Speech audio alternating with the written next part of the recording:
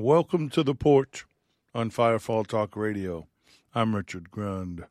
This is where we get back to basics, the red letter basics, the only thing that matters, by examining the Word of God, especially the book of Acts Church, seeing how the early church served the Lord.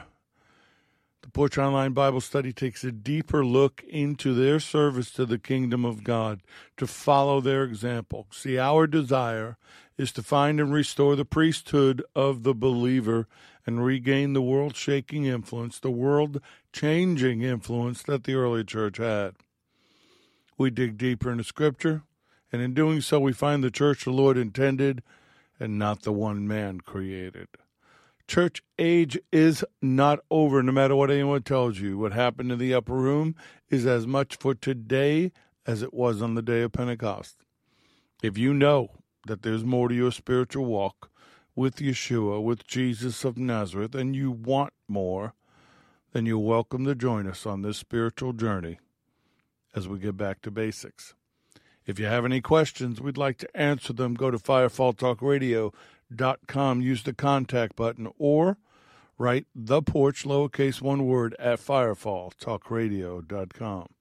Any needs, any desires, any questions, just reach out to us. If you'd like to support us, and we hope that you will, go to the main page on firefalltalkradio.com. There are ways to do so. If you have any questions about that, just reach out to us, and we will answer them. For those of you that do support us, we appreciate you, your support, your encouragement, your prayers. Welcome to all of our listeners from the various streaming platforms. Make sure you are subscribed to us from wherever you listen, as well as social media, Facebook, Instagram, and, well, it was Twitter. Now it's X. I don't know. I have no idea what's going on there.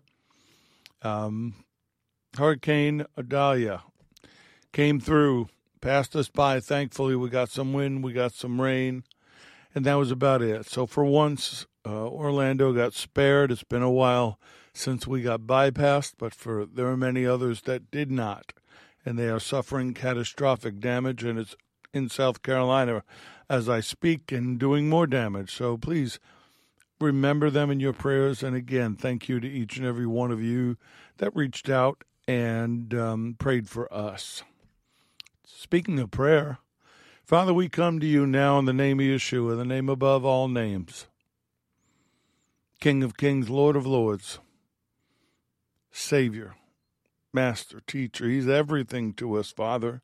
We know what he is to you. He's your only begotten Son, and how much you love him, and you love us because of him, because his blood has washed us clean, and that was what you wanted him to do, because you desired reconciliation, right relationship with your children. How awesome you are, Abba. Thank you for that. Thank you, Lord, for what you did, for what you're doing, and what we believe you're going to do. Thank you for healing us and delivering us and changing us. Thank you for teaching us, sending your Holy Spirit so that we could learn and understand and walk with you, connected to the throne room itself. And I pray right now that all of my brothers and sisters would feel your presence, that they would know that you're there with them, that they could feel your overshadowing of them, that your glory would be upon them, that you would touch them in heart, mind, body, soul, and spirit. So, Lord, we just thank you. We ask that you reveal yourself to us this night. Do whatever you want to do. Change whatever you want to change.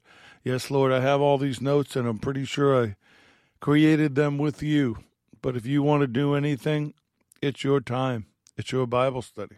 It's all about you. So we pray protection over the technology, over us, our homes, families, furry kids, and everything we have. And we stand in awe and expectancy of what you're about to do. In Yeshua's name, amen.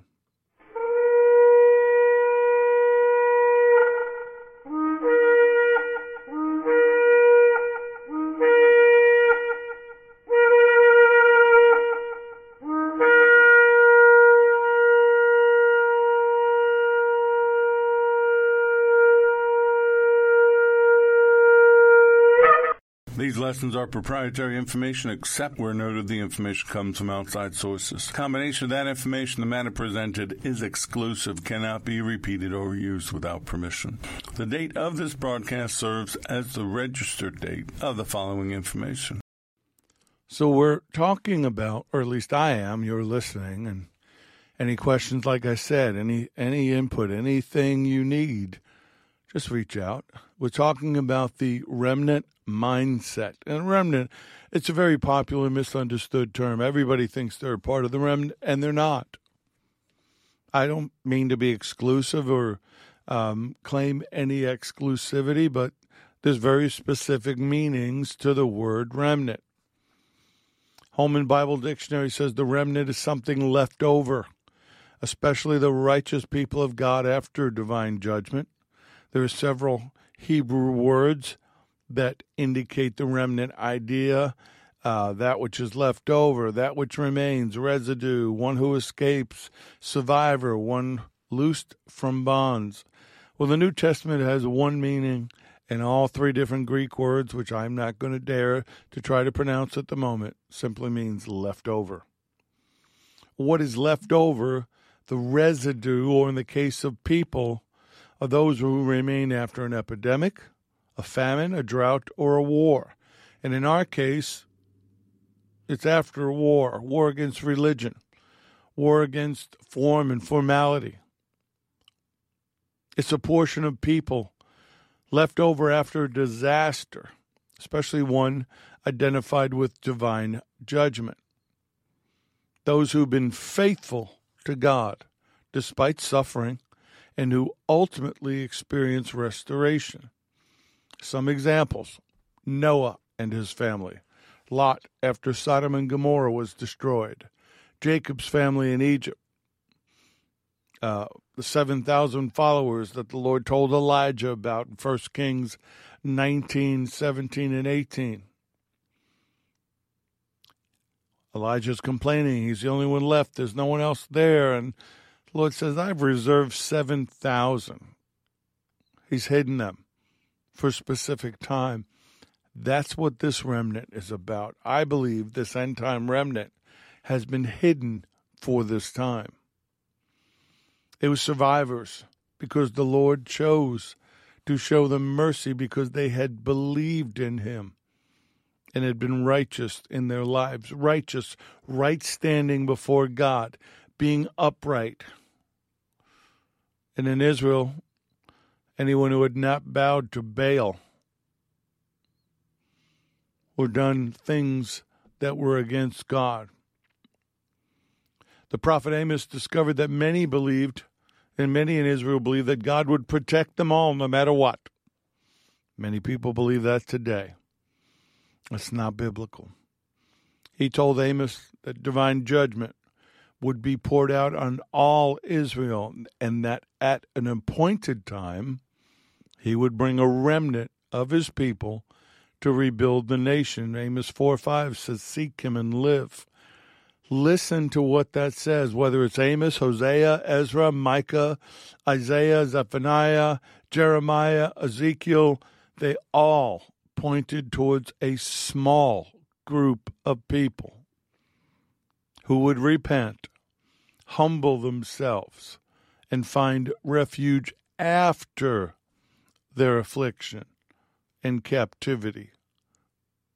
Folks, we are not going to escape the trials and tribulations. We won't be here through the great tribulation, the time of Jacob's trouble, because that is not for us. That is not for the church. But we as a body right now, we're in the midst of it, and it's going to get worse. And there's going to be no skating through. He will protect us. He will keep us, but we will experience it. Jeremiah announced that Judah would be destroyed for rebelling against the Lord of the covenant. The political, religious, and social institutions of the state would be eliminated. Many would lose their lives. Others would be taken into exile for 70 years, and they were. But in the exile, those who believed in the one true God would be gathered for a return to the promised land, from which God would create a new community. But here's the danger. Then in the midst of all of this, in the midst of the teachings, in the midst of the corrections, the danger is always in the human nature to rebel. Ezra 9, verses 13 through 15. After all that has come upon us, this is Ezra speaking out to the Lord, after all that has come upon us for our evil deeds and for our great guilt, since you, our God, have punished us less than our iniquities deserve, and have given us such deliverance as this, should we again break your commandments and join in marriage with the people committing these abominations? Would you not be angry with us until you had consumed us, so that there would be no remnant or survivor? O Lord God of Israel, you are righteous, for we are left as a remnant, as it is this day. Here we are before you in our guilt, though no one can stand before you because of this. See, Micah, he saw forgiveness. Micah 7:18, who is a God like you, pardoning iniquity and passing over the transgression of the remnant of his heritage. He does not retain his anger forever, because he delights in mercy. Yes, our Abba Father even now delights in mercy, but even the New Testament tells us that judgment begins at the house of the Lord.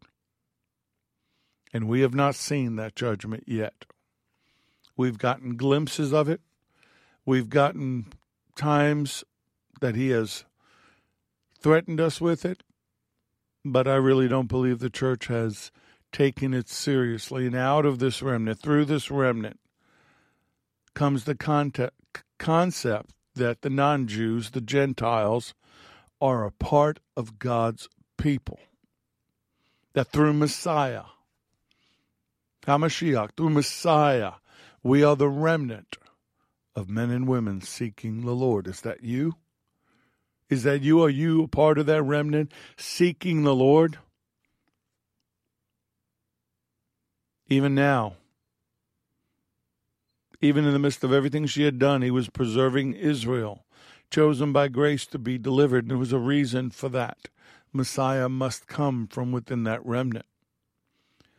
The Apostle Paul quoted from Hosea and from Isaiah to demonstrate that the saving of a remnant from among the Jewish people was still a part of the Lord's method of redeeming his people. Nothing has changed. Hosea 2:23. Then I will sow for her myself in the earth, and I will have mercy on her who had not obtained mercy. And then I will say to those who were not my people, you are my people. And they shall say, you are my God. There is always a future for anyone among his covenant people, Israel, who would truly turn to the Lord for salvation. Until then, he's going to use a people who are not his people, the Gentiles, to bring the Jews to jealousy and to repentance, inspiring a return to him. Romans 9, starting verse 22. What if God, wanting to show his wrath and to make his power known, endured with much long suffering the vessels of wrath prepared for destruction, and that he might make known the riches of his glory on the vessels of mercy, which he had prepared for beforehand for glory, even us whom he called, not of the Jews only, but also of the Gentiles. As he says in Hosea, I will call them my people who were not my people, and her beloved who was not beloved. And it shall come to pass in the place where it was said to them, you are not my people, there they shall be called sons of the living God. Isaiah also cries out concerning Israel, though the number of the children of Israel be as the sand of the sea, a remnant, the remnant, will be saved. So the thought becomes this thought of the remnant, this biblical, scriptural, in content and context thought, is a major prophetic theme. Israel was so rebellious that God threatened to annihilate her, but he relented. And he declared that he would preserve his people by saving a remnant of them from destruction. And from that remnant, from that leftover pieces, he would rebuild his people. Well, that is an act of his grace alone. Total grace. Because Israel didn't deserve it. They were disobedient as a nation. There's always a future for the people of God. There's always a future for you to return once you repent. I'm about to read a scripture to you out of Romans 11, and others, I think 9, 10, and 11, deal with the fact and refutes the argument that Israel has been replaced by the church. It's called replacement theology. And there's nothing further from the truth than that. Romans 11, starting verse 1. I say then, has God cast away his people? Certainly not. For I also am an Israelite of the seed of Abraham, of the tribe of Benjamin. God has not cast away his people whom he foreknew. Or do you not know what the scripture says of Elijah, how he pleads with God against Israel, saying, Lord, they've killed your prophets and torn down your altars, and I alone am left, and they seek my life? And what does the divine response say to him? I have reserved for myself 7,000 men who have not bowed the knee to Baal. Even so, then, at this present time, there is a remnant according to the election of grace. He has not forsaken Israel. The church has not replaced Israel. We've been grafted into the vine by grace. That vine still exists. I will call them my people who were not my people, and her beloved who was not beloved. The remnant will be saved. These are the Messianic believers today, and those Messianic believers that accept him during the tribulation, for which they will probably die. The remnant, that's what we're talking about, the remnant, are a covenant people who have overcome adversity, persecution, and tribulation. Now, having said all that, laid it all out, explained it biblically and scripturally, it doesn't sound so glamorous now, does it?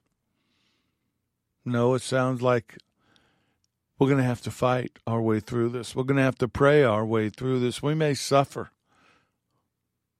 but we're going to be okay. We're going to be there when it's done. And many of these passages I've shared with you are messianic passages. They point to the future king, the Messiah, who would be the majestic ruler of all those who seek his mercies. That's our hope. That's our blessed hope. King of kings, Lord of lords, he's coming back. He's going to judge the living and the dead, and he's going to make all things right. And for 1,000 years, we're going to rule on this earth in peace and tranquility, and then the end will come. And we're going to rule and reign with him. That doesn't get you excited, something's wrong. This eschatological thrust is that the future generations are the remnant. I don't know how long the Lord is going to tarry. Hopefully not too long, because it's all pretty bad. And I know it's going to get worse, but however long it is, he will have a remnant, a new people, a new community, a new nation, strong faith in one God. Whew. Praise the Lord. So in the future, a new people, a new community, a new nation, strength. How? How's that going to happen? Well, we need to go back We need to go back to the day of Pentecost. Beside the birth of the church, that was the beginning of the gleaning of the remnant. That was the beginning of the calling out, which is what the church is, the called out ones. Pentecost was the beginning of everything for this final move of God. Having said that, and hopefully you understand it, listen to what happened on the day of Pentecost with a remnant mindset. Because, I thought about it.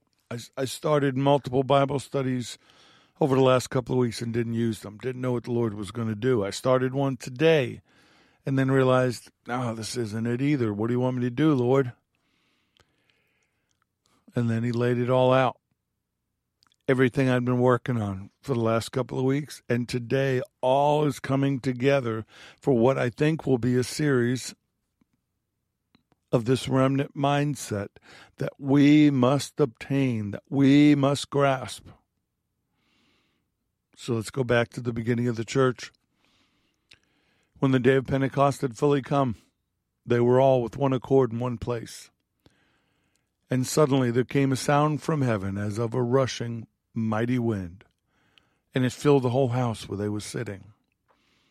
And then there appeared to them divided tongues as of fire, and one sat upon each of them, and they were all filled with the Ruach HaKodesh, the Holy Spirit, and began to speak with other tongues, as the Spirit gave them utterance. And there were dwelling in Jerusalem Jews, devout men from every nation under heaven. Remember, if you're going to call people out, then you have to have a complete representation of the nations of the world. And when this sound occurred, the multitude came together and were confused because everyone heard them speak in his own language. And then they were all amazed and marveled, saying to one another, "Look, are not all these who speak Galileans? How is it that we hear them each in our own language in which we were born?" Parthians and Medes and Elamites and those dwelling in Mesopotamia, Judea, Cappadocia, Pontus, Asia, Persia, Pamphylia, Egypt, and parts of Libya, and the Libya adjoining Cyrene, from which Simon of Cyrene came that helped Yeshua carry the cross. Visitors from Rome, both Jews and proselytes, Cretans and Arabs, we hear them speaking in our own tongues the wonderful works of God. And so they were all amazed and perplexed, saying to one another, "Whatever could this mean?" Others mocked them and said, "They're full of new wine." But Peter, remember the Peter we talked about having to go through what he went through to get to this moment? Peter, standing up with the 11, raised his voice and said to them, "Men of Judea and all who dwell in Jerusalem, let this be known to you, and heed my words. For these are not drunk as you suppose, since it's only the third hour of the day. But this is what was spoken by the prophet Joel. And it shall come to pass in the last days, says God, that I will pour out my Spirit on all flesh. Your sons and your daughters shall prophesy. Your young men shall see visions, your old men shall dream dreams. And on my men servants and on my maidservants I will pour out my Spirit in those days, and they shall prophesy. I will show wonders in heavens above, in the heaven above, and the signs in the earth beneath, blood and fire and vapor of smoke. The sun shall be turned into darkness, and the moon into blood, before the coming of the great and awesome day of the Lord. And here it is, it shall come to pass, that whoever calls on the name of the Lord shall be saved. Whoever calls on the name of the Lord shall be a remnant. The prophetic clock began to tick. The church was given an assignment to go make disciples of all nations.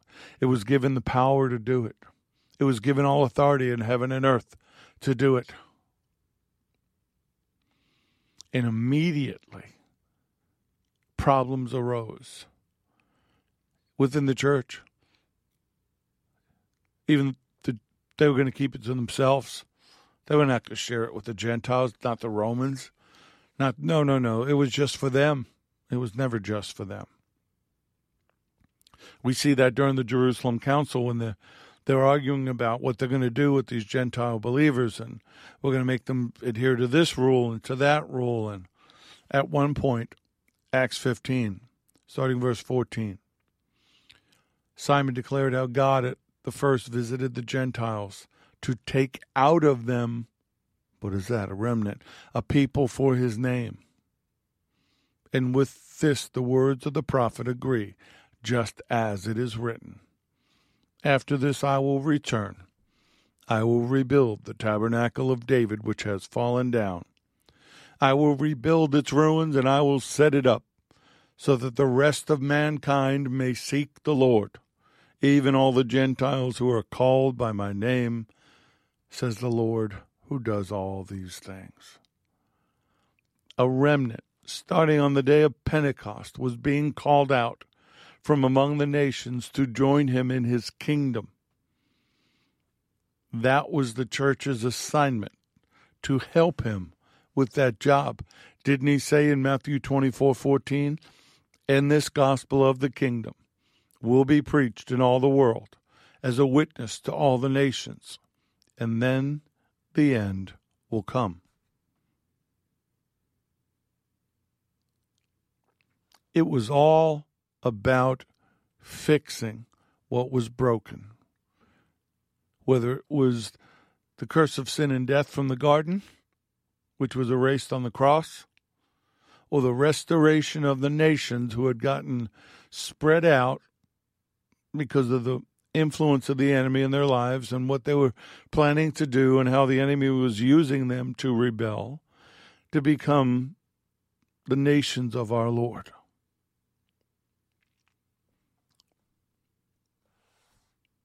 But even in his preaching and his teaching, Yeshua, Adonai, talked about the nations. Matthew 25, starting verse 31. And when the Son of Man comes in his glory and all the holy angels with him, then he will sit on the throne of his glory. All the nations will be gathered before him, and he will separate them one from another, as a shepherd divides his sheep from the goats. And he will set the sheep on his right hand, but the goats on his left. And then the king will say to those on his right hand, Come, you blessed of my Father, inherit the kingdom prepared for you from the foundation of the world. For I was hungry, and you gave me food. I was thirsty, and you gave me drink. I was a stranger, and you took me in. I was naked, and you clothed me. I was sick, and you visited me. I was in prison, and you came to me. And the righteous will answer him, saying, Lord, when did we see you hungry and feed you, or thirsty and give you drink? When did we see you a stranger and take you in, or naked and clothe you? Or when did we see you sick or in prison and come to you? And the king will answer and say to them, Assuredly, I say to you, inasmuch you did it to one of the least of these my brethren, you did it to me. And then he will say to those on his left hand, Depart from me, you cursed, into the everlasting fire prepared for the devil and his angels.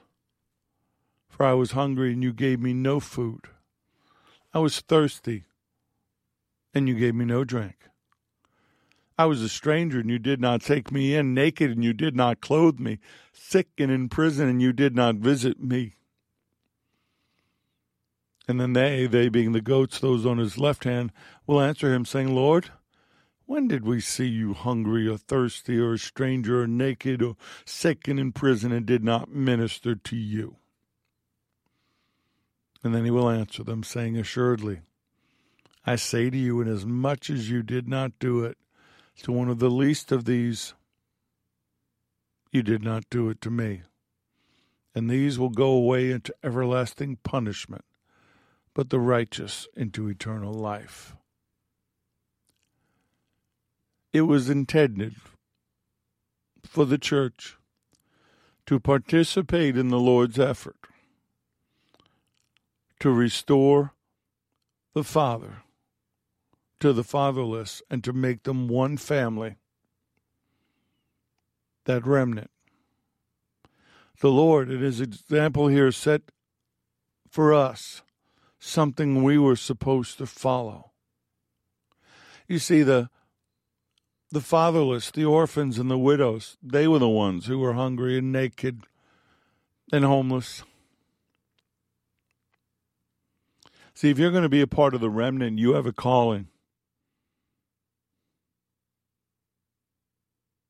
You have a calling to understand who he is as Father, as Abba. Deuteronomy 10:18, he administers justice for the fatherless and the widow, and loves the stranger, giving him food and clothing. Those who believe in him would no longer be orphans without a father. See, I was physically without a father. I mean, my mother remarried, and I have a man whose name I carry that took the place and acted as a father, but there was an emptiness there. There was a hole. There was a deep-seated wound that only my Heavenly Father could fill. As his church, as the remnant, we need to wake up to our responsibility. Lamentations 5, starting verse 1. Remember, O Lord, what has come upon us. Thank you, Lord.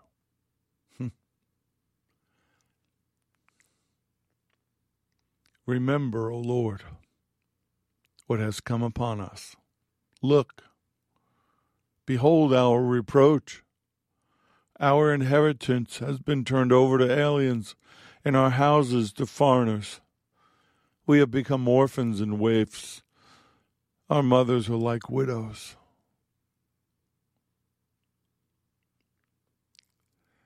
See, the Holman Bible Dictionary says that in the Old Testament image of the orphan without a helper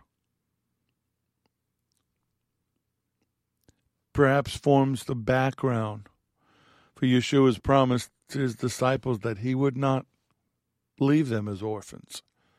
John 14:16-18. And I will pray the Father, and he will give you a helper, that he may abide with you forever, the Spirit of truth, whom the world cannot receive because it neither sees him nor knows him, but you know him, for he dwells with you and will be in you. I will not leave you orphans. I will come to you. Do you see the importance of the infilling of the Holy Spirit? And I will ask the Father, I will ask Abba, and he will give you another helper, a comforter, an advocate, an intercessor, a counselor, strengthener, stand by to be with you forever. The Spirit of truth, whom the world cannot receive and take to its heart, because it does not see him nor know him, but you know him, because he, the Holy Spirit, remains with you continually and will be in you. The gifts cannot go away because the Spirit has never gone away. He is with us because he is in us. They would not be defenseless. They would not be victimized any longer because the Holy Spirit would act as their advocate. Fatherlessness, something I'll talk about more next week, has been around for a very long time. It's an epidemic, probably for the last 60 years in America. It is a demonic attack on his children, onto the family structure, and onto everything he designed us to be. And we, the remnant, were separated to him to do something about that. See, if you don't live up to your responsibilities as a believer, to tell others about him, then you are participating in the problem. Romans chapter 8, starting verse 14, for as many as are led by the Spirit of God, they are the sons, the children of God, sons and daughters of God. For you did not receive the spirit of bondage again to fear, but you received the spirit of adoption, by whom we cry out, Abba, Father. The Spirit himself bears witness with our spirit that we are children of God. And if children, then heirs, heirs of God and joint heirs with Messiah, if indeed we suffer with him, that we may also be glorified together. You have not received a spirit of slavery, leading again to the fear of God's judgment, but you have received the spirit of adoption, the spirit by which we joyfully cry, Abba, Father. In religion, you don't have the right to approach him like that. In religion, you can't boldly come to his throne of grace and mercy, saying, Daddy, Papa God. You can't do that. But that wasn't what he wanted. That wasn't why Yeshua died. That's man's way of controlling the situation, that you can't find out who you really are in him, that you can't be restored into a right relationship with him, that you live and move and have your being through him because of the close proximity, that without fear you can come to him. And if for some reason you have done something wrong and you are unrighteous, you can ask for his forgiveness. And he's right and just to forgive you of your sins and cleanse you from all unrighteousness. So this means every believer, every born-again believer, has all the rights of inheritance and will join Yeshua, the only begotten Son of God, in inheriting the glory of eternal life with God, our Abba Father. But again, that does not mean we can escape the suffering and the persecution that the world dishes out to God's people. We're seeing it all over the globe right now. Church being burned down, pastors being killed, people being arrested just for praying in public, carrying a Bible. And we haven't seen anything yet. This is nowhere near what it's going to be like. And the closer we get to the appearance of the Antichrist, the more the world and society will hate us and shun us and reject us. Now, this adoption process has not been finalized yet. Paperwork's in. It's been signed, been sealed. But it'll be finalized when our Heavenly Father restores all of creation and gives us our resurrected bodies. Oh, what a day that will be. Romans 8:23, not only that, but we also have the first fruits of the Spirit, even we ourselves grown within ourselves, eagerly awaiting for the adoption, the redemption of our body. I can tell you, I praise the Lord. I wake up in the morning, my heart beats. Got things wrong with it. I've seen it. I have a right hip that needs to be replaced or fixed. But not going to happen. Not right now. Don't have time to lie down. Don't have time to do all that. And plus, I believe he can heal me now that I know what's wrong. But the point is, we have broken bodies. Some of it's our fault. We've done it to ourselves. Some of it's been done to us. But be that as it may, waiting for us in the wings is a perfect body. Holman Bible Dictionary says adoption distinguishes the sonship of believers from the sonship of Messiah. You see, Messiah is the only Son of God by nature. He was born that way, being a part of the divine Trinity. To apply adoption to Messiah is heresy. Believers have no natural right to claim to be God's children, except through the fact, even though physical birth never has and never will guarantee membership in God's family, through the election of grace, Messiah's work on the cross and redemption, and the Spirit's work in our life brings adoption and makes me a child of God. See, we have the first fruits of the Spirit. Where did that come from? Pentecost. Everything ties back to Pentecost for the church and for these final ticks of the clock and the end time move of the Lord and prophecy. If you ignore Pentecost, then you have missed the process and you have missed the point. But until that time comes, we're in the process of being conformed to the image of the Son with the help of the Holy Spirit and the assurance of glorification. Are you getting this? If not, download this. Re-listen to it. Take notes, because I believe that the reason I'm starting on this journey, for however long the Lord takes it, we're on the verge of the real remnant rising up, being called into action, being supernaturally empowered, supernaturally financed to go and do what we were designed to do, to set the captives free, to cast out demons, to lay hands on the sick and recover, to bring the signs of the Messiah into the world, out in the public, without greed, without avarice, without people building their own kingdoms, without people making a name for themselves, but raising up his name to be glorified. And I'm challenging you to take this seriously.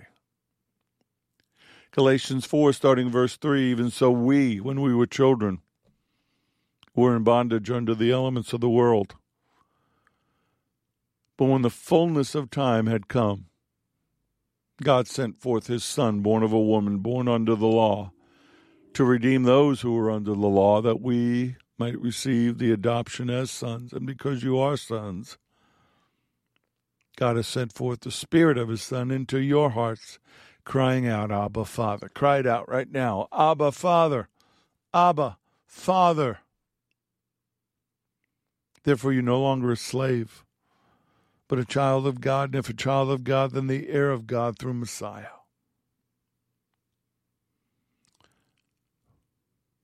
You really are his children.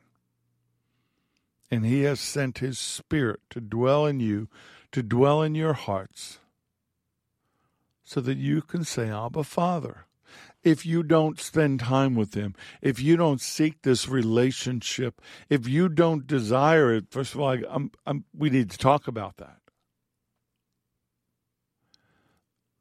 So many desire just to sit in a pew, tell me what I need to hear, and let me get out of here in time for the buffet special. But the remnant, that's not the remnant. The remnant wants all that is there for them. The remnant wants to know him as Abba, wants to get closer to him, wants the throne room experience, wants the power and the word and the things to set the captives free, not for their own glory, but for him. Once, I know I've shared this, but once I understood Abba, everything fell into place. Once I called him Abba, once I felt the love that comes with the word Abba, the gifts manifested, began to flow through me. It was the trigger of my prayer language. And it's not a magic word. It's not abracadabra. That's not what this is. Don't misunderstand me or misquote me. Abba is simply an Aramaic word used by young children when addressing their fathers. But it was not used by the Jews. Oh, no. Because it implies a familiarity which you don't deserve. Yeah, well, sit down, be quiet. I don't care what you think, Orthodox religious people. That's my dad. It expresses warm affection and filial family confidence. And truthfully, there's no perfect equivalent in our language. Yeshua's use of the word emphasized his father-son relationship with God. See, this is what makes the Lord's Prayer in Matthew 6 so important. He wasn't just teaching us how to pray. He was teaching us how he prayed, the manner, the topics. He was teaching us how to come into the presence of God.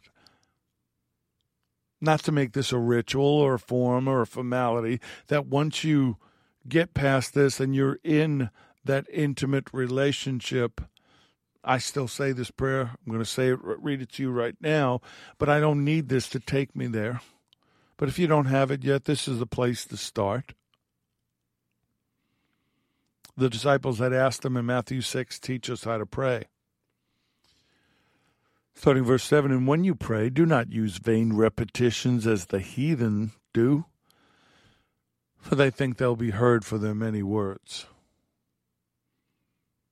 Therefore, do not be like them. For your Father knows the things you have need of before you ask him. In this manner, therefore, pray. Abba, our Father in heaven, hallowed be your name. Your kingdom come, your will be done, on earth as it is in heaven. Give us this day our daily bread, and forgive us our debts, as we forgive our debtors. And do not lead us into temptation, but deliver us from the evil one. For yours is the kingdom, and the power, and the glory forever. Amen. According to the Lexham Bible Dictionary, in contrast to Jewish literature of the period, the Gospels refer to God as Father some 170 times, with 31 references alone unique to Matthew and 100 references in John. Do you think it was an important topic? I don't know. Maybe. Our Father. That's what he taught the disciples. That's how they should address God in this manner. But he's got very different attributes as Father. He's the Father of mercies, 2 Corinthians 1, 3 and 4. Blessed be the God and Father of our Lord Jesus, the Messiah, the Father of mercies and God of all comfort, who comforts us in all our tribulation, that we may be able to comfort those who are in any trouble with the comfort with which we ourselves are comforted by God. He gave you comfort, dish it out. You're going through what you're going through to be able to minister to somebody else who's going to go through that, not have the answers, but you will. And they will be experiential answers.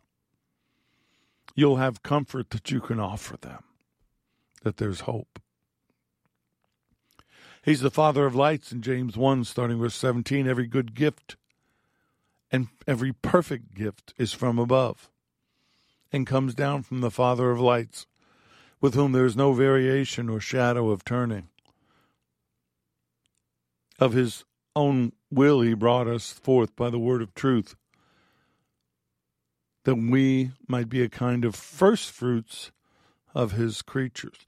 Gee, first fruits, Pentecost. There it is again. He's the Father of glory. Ephesians 1, starting verse 15. Therefore I also, after I heard of your faith in the Lord Jesus, Adonai Yeshua, and your love for all the saints, do not cease to give thanks for you, making mention of you in my prayers. The God of Adonai Yeshua HaMashiach, our Lord Jesus the Messiah, the Father of glory, may give to you the spirit of wisdom and revelation in the knowledge of him, the eyes of your understanding being enlightened, that you may know what is the hope of his calling, what are the riches of the glory of his inheritance in the saints, and what is the exceeding greatness of his power toward us who believe, according to the working of his mighty power, which he worked in Messiah when he raised him from the dead and seated him at his right hand in the heavenly places, far above all principality and power and might and dominion and every name that is named, not only in this age, but also in the age which is to come. And he put all things under his feet and gave him to be the head over all things to the church, which is his body, the fullness of him who fills all in all. The church is his body. It's not a building.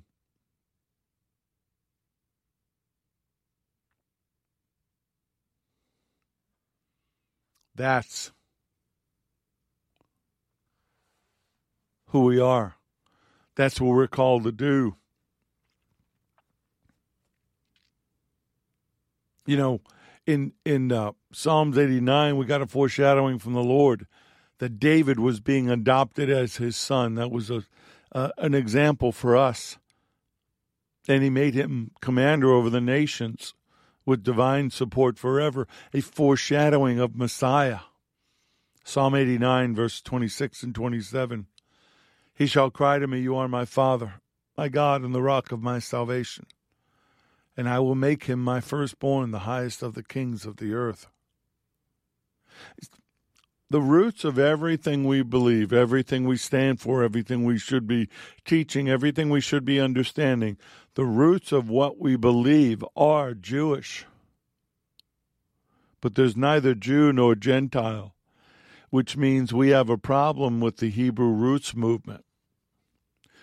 Because the Hebrew roots movement can only grow a Hebrew tree. It can't grow a tree or a vine that is combined together.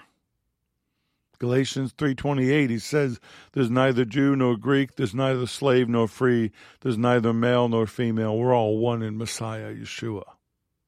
So there was never supposed to be a Christian church. It was always intended to be a messianic church in fulfillment of prophecy. See, he didn't come to start a new religion. He came to fulfill an old one. We were never supposed to be an entirely new creation as an institution. We were supposed to take what he had already established to perfection. See, that's why Jews who become believers, like if you go to YouTube, go to One for Israel, and there's plenty of videos, men and women from every spectrum of life that have found Messiah. This is why Jews do not become Christians. They become completed Jews. They are complete in Messiah. And we'll talk next week about how that happened, how the church splintered off, where the whole Christian thing came from. When people ask me if I'm a Christian, I say I am a believer. I believe in Jesus of Nazareth, Yeshua as Messiah. Well, that makes you a Christian. No. If anything else, that and the Jewish blood in me, it makes me a messianic believer. I don't like the term Christian. I'm going to be honest with you. That might offend you. I'm sorry if it does. Because I know where it came from. I know what it means. And I know that the early church, after Antioch, after the believers in Antioch went out, and they were called that eventually by the Romans. It was a derogatory term, by the way. They just took it on. Maybe as a badge of honor, I don't know. But I'm a believer in Jesus of Nazareth, in Yeshua, the only begotten Son of God, who was born of the Virgin, died on a cross for my sins, rose from the dead, and now sits at the right hand of the Father. And I will see him again. And I will spend eternity with him and every other person who believes that. Because I have a remnant mindset. I understand why I'm here. I understand what I'm called to do. And my goal is to get you to understand who you are in him. It's going to be rough. There's going to be attacks every now and then. We're going to get bloodied. But we're going to get up, get dusted off, get healed, and keep going. We're going to keep moving forward. We're blazing the path. We're preparing the way for the King because he is coming. The King is coming. Father, Abba, we praise you, Abba. You are wonderful. You are glorious. You are mighty. You are everything. And you've given us your only begotten Son, our Lord and Savior, our Master, our Teacher, our Brother, our Friend, King of Kings and Lord of Lords, the one to whom all creation must bend their knee to your glory and proclaim that he is Lord. Father, I ask you to touch your children. I ask you to reach into their hearts and heal their wounds, many of whom listen to this Bible study, listen to the Porch, have been wounded by their fathers, who did not know how to be a father. And the enemy has taken advantage of those wounds as he did with me. And I pray right now, I can feel it, I pray right now that the heat of the Holy Spirit, that hot oil from the throne room itself, would begin to wash away those wounds and heal their hearts, their minds, their bodies, their souls, their spirits, that every word spoken over them, curses, whether intentional or not, would be broken and wiped away, and that they could have the freedom to run towards you, to run into your arms without fear of reprisal or rejection, and become fully your children, that they can tell others how that feels. They can lead others to Yeshua so that they can be restored into your family. Let them hear your voice. Let them feel your presence. Shine down your glory upon them right now. Oh, please. We need it. We need you for the days ahead. We need you now. Comfort us. Correct us where we need to be corrected. And let us go. Let's do what you need for us to do. And I pray all these things. And if you agree with me, if you have listened and prayed in agreement, say amen. I'm going to pick this up next time. We're going to talk about what happened. If we were always intended to be a Messianic church, what happened? May the Lord bless you and keep you. May the Lord make his face to shine upon you, be gracious to you. May the Lord, may Adonai, Yeshua HaMashiach, lift up his countenance upon you and give you peace, give you shalom. I'm Richard Grund. This has been The Porch on Firefall Talk Radio.